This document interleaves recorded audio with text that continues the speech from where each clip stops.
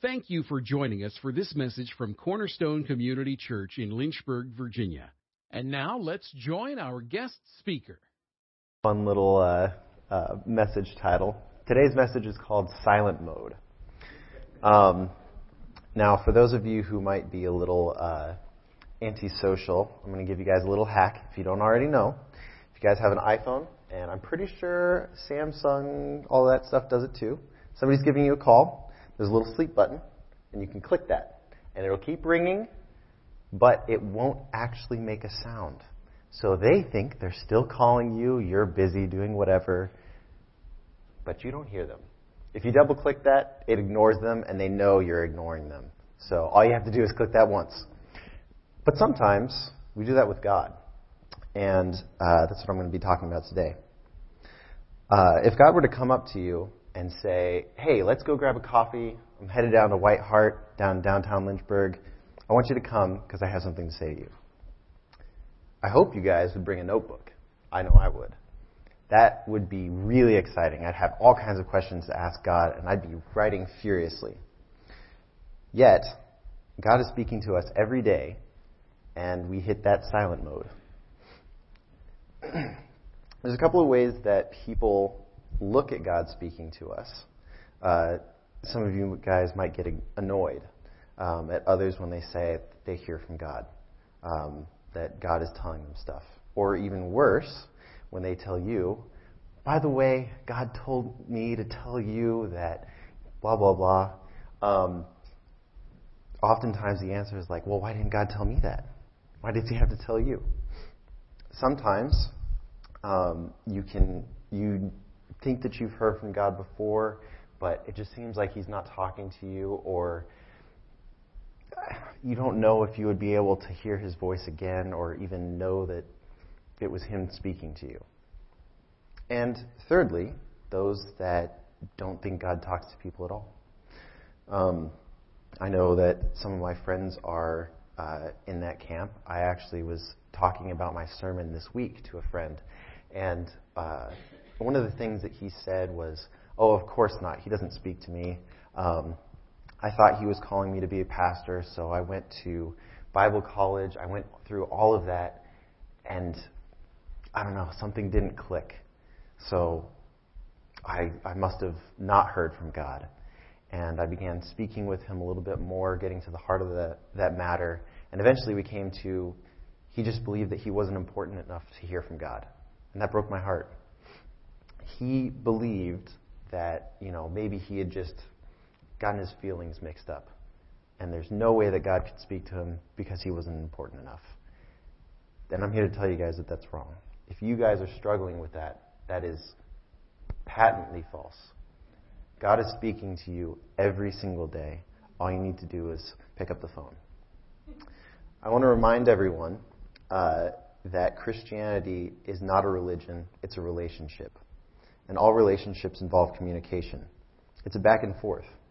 We talk to God in prayer, and God talks back to us. If you'll turn to Revelations 3:20, God says, behold, I stand at the door and knock.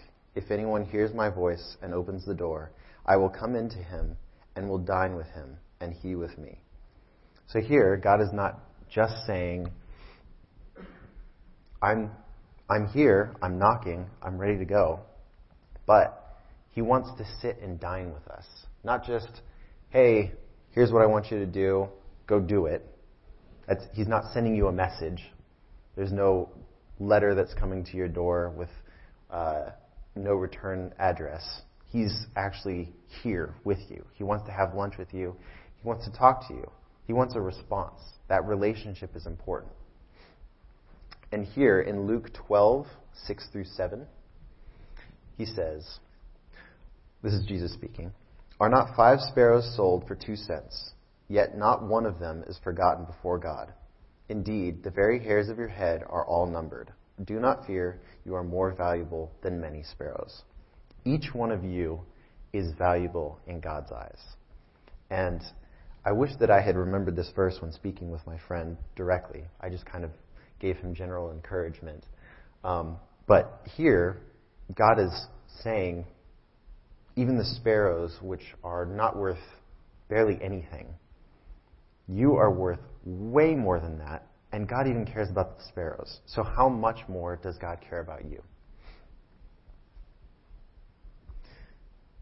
We're going to take a look at a couple of instances of God speaking to us so that maybe we can get a little bit more, a better understanding of how to hear from God ourselves. Maybe take that silent mode off of our phone. Actually, that reminds me.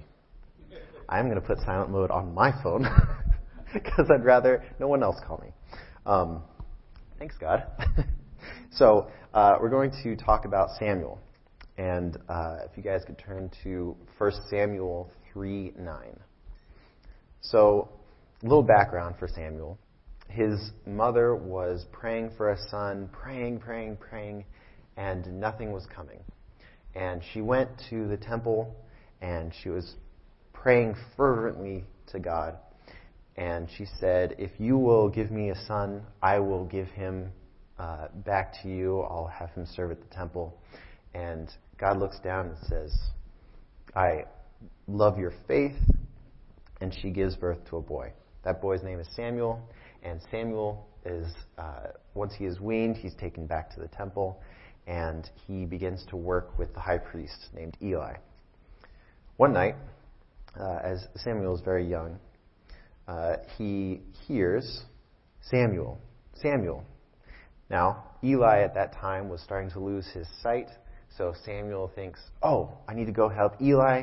So he runs into Eli's room and says, I'm here. And Eli says, I didn't call you. I'm sorry. Just go back to bed. So Samuel goes back. He sits down on his bed, pulls in the covers, and he's going to go back to sleep again. And he hears it again. Samuel, Samuel. So Samuel gets up, runs to Eli. He says, I'm here. I'm here. What do you need from me? And at this point, Eli begins to suspect something. He's like, I didn't call you. Something's going on. This must be God.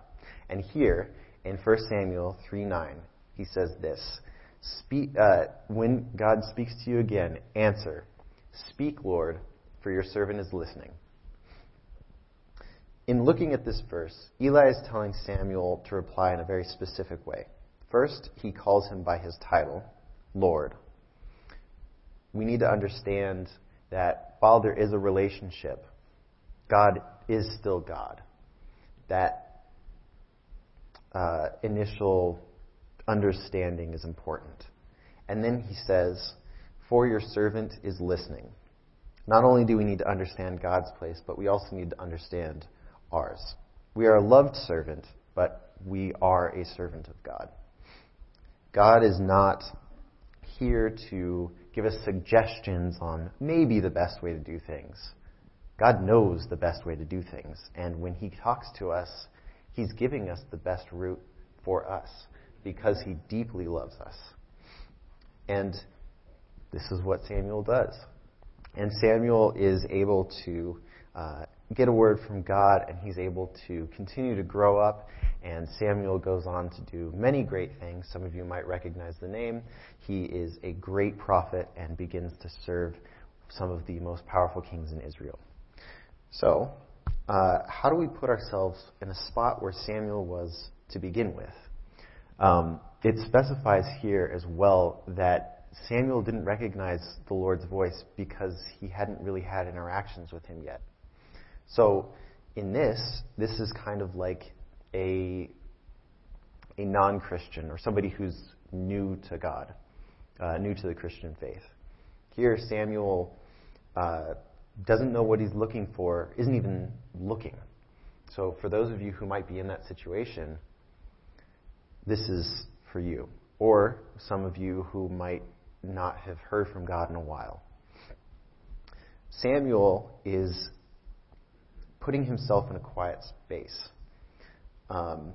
Again, God is constantly talking to us, but we need to be tuned into his station.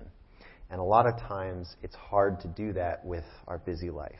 Samuel would have been running around, helping out Eli throughout the temple, doing prayers, watching how to do sacrifices so he could learn that himself, maybe cleaning up the gold lampstands spit cleaning them, whatever he needed to do. And he was busy. But right before bed, he had a moment of quiet, and that's when God spoke to him. He had calmed himself down, and he was listening. That's it. He was in a position of listening. He knew if Eli called him, he needed to go help him because Eli was blind, and he was quiet. That is key number one. We need to quiet ourselves down and get out of the loud, noisy hustle and bustle. God is just waiting for us to slow down and be quiet so we can hear him. The most important thing that you can do as a Christian is to hear, obey, and respond to the voice of God. Your future, your choices, your perspective all depend on the voice of God speaking to you. We need to hear from God because of the many decisions we make day to day. Important things like school, what school to go to, is she the one or is he the one? Is this the right job? Should I retire now? These are all questions that we can ask God, and God can give us answers to. But if we don't quiet ourselves and listen for that, oftentimes we can miss the answer. The other thing is we need a hunger for God. Matthew 5:6 says, "Blessed are those who hunger and thirst for righteousness, for they will be filled."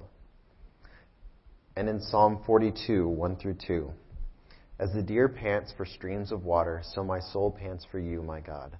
My soul thirsts for God, for the living God. Where can I go and meet with God?" So here, David is kind of struggling with the same thing. How do I get deeper into you? I'm hungry. I'm thirsty. I want more.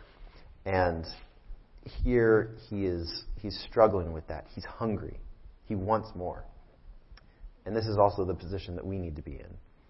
David very definitely heard from God many a time. And this was the position that he was in all the time, that hunger after God. When we have big decisions to come up, oftentimes we do go hungry to God, but we often give up so easily. Not everybody. Sometimes you just push and push and push, and eventually God does give you something.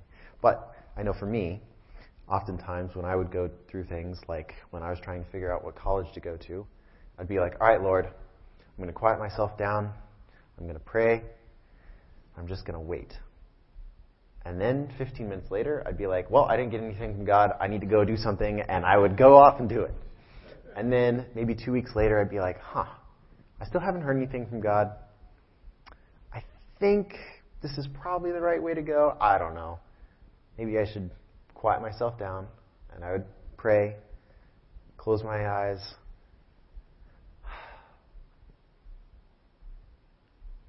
Yeah, still nothing. And then just go off and go about my day. That hunger needs to drive us. We can't just... If you are hungry and you're sitting in line at McDonald's, it's going to take maybe 5 minutes to get through that line. You can choose to leave the line, or you can just wait it out. Now, McDonald's is fast, 5 minutes. But God, oftentimes, is not going to give you your answer in 5 minutes. If you're willing to just wait, go through the line, eventually you'll get your order. Oftentimes, we just leave. After we've even paid, we forget. It's fine, I'll go somewhere else. And that hunger is never fulfilled. If we keep with that hunger, it will be filled, just as it was for Samuel. Next, we're going to talk about Elijah. Now, Elijah was in a very different spot from Samuel. Elijah, at this point that we're going to pick up in, he had just faced off with hundreds of priests of Baal. And he had challenged them because Israel was following a wicked king and his very wicked wife, and they had started to follow a false god, Baal. And Elijah basically walked up to them in defiance and said, I follow the one true God. Bring all of your priests and prove to me that Baal is real. If you can prove it to me, Israel can follow Baal. That's fine. I won't put up a fight. But if my God, the one true God, shows off his power, Israel needs to follow my God, the one true God. And he goes up there, and God shows his power, and the priests of Baal are sent running. However, the queen, and this is kind of interesting. So Elijah has just done this great and mighty deed. He's listened to God. He's gone out and done what God needed him to do. The queen says, I'm going to kill you. And he turns around and runs. I don't know why he didn't trust God for that, but that's a story for a different message. But he ran and ran and ran. And eventually he gets so tired that he's just ready to collapse. And he falls asleep, and God is there. There's an angel of the Lord there, and he gives him supper, and he says, get up and eat. But we're going to pick up later after that. So Elijah has been put into that state of hunger, not by his own choice. He ran and ran and ran until he got so exhausted that he had nothing but that hunger. He was in the middle of the wilderness, so he was in that quiet. Again, not really by choice. He hadn't all right, Lord, I'm going to put myself in this place of silence and just wait. No, he was running away. He was in the middle of the desert, just hiding out. And again, he was hungry. He hadn't had all that much to eat. He kind of just left with what was on him, and that's it. So he's hungry. He is in a place of silence. And in 1 Kings 19, 11 through 12, this is God speaking. So he said, go forth and stand on the mountain before the Lord. And behold, the Lord was passing by. And a great and strong wind was rending the mountains and breaking in pieces the rocks before the Lord. But the Lord was not in the wind. And after the wind, an earthquake. But the Lord was not in the earthquake. After the earthquake, a fire. But the Lord was not in the fire. And after the fire, the sound of a gentle blowing. Here, he's in a place of quiet. He's hungry. He wants to get something. He's not necessarily hungry for God in this situation, but he is wanting. At this point, he thinks that Israel is just hopeless. God showed off his power, but it doesn't matter. Israel's not going to listen. He's the only true believer in God, is what he feels. And he's looking for God for answers. What am I going to do? The queen is going to kill me, and I'm the last one that believes in you. And God comes in a whisper. He's shown his power, but that's not how God speaks to him here. It's a gentle whisper. You have to focus on hearing God's voice. You have to lean in and get close. You have to listen to that whisper. That's why it's so important to get quiet, to pull yourself out of the hustle and bustle of the day and sit. God often whispers encouragement. God often whispers warnings. He whispers directions. And he whispers dreams or aspirations. Here, God gives kind of a little bit of both, or all four, to Elijah. He whispers encouragement. You are not the only believer here. In fact, I will rise up people that will help you in leading Israel. He gives him warnings. Yes, the queen is out to kill you, but I will protect you. He gives him direction. Elijah, this is what I want you to do. Go out and do it. And lastly, God whispers dreams and aspirations. Israel will again return to me. These are things that we also get.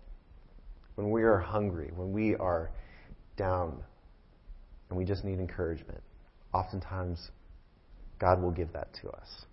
When we need direction, God gives that to us. When there's something coming up and we need a warning, God will speak that to us. And when we are looking for something to get us through, God will give us a dream or aspiration that we can look forward to.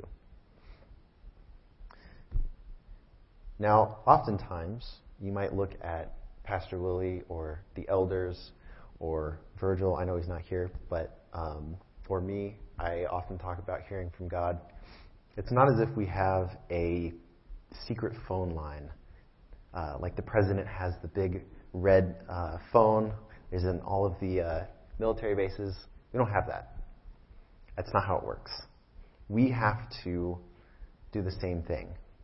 We have to quiet ourselves down. We have to have that hunger for God. We have to wait. We have to listen.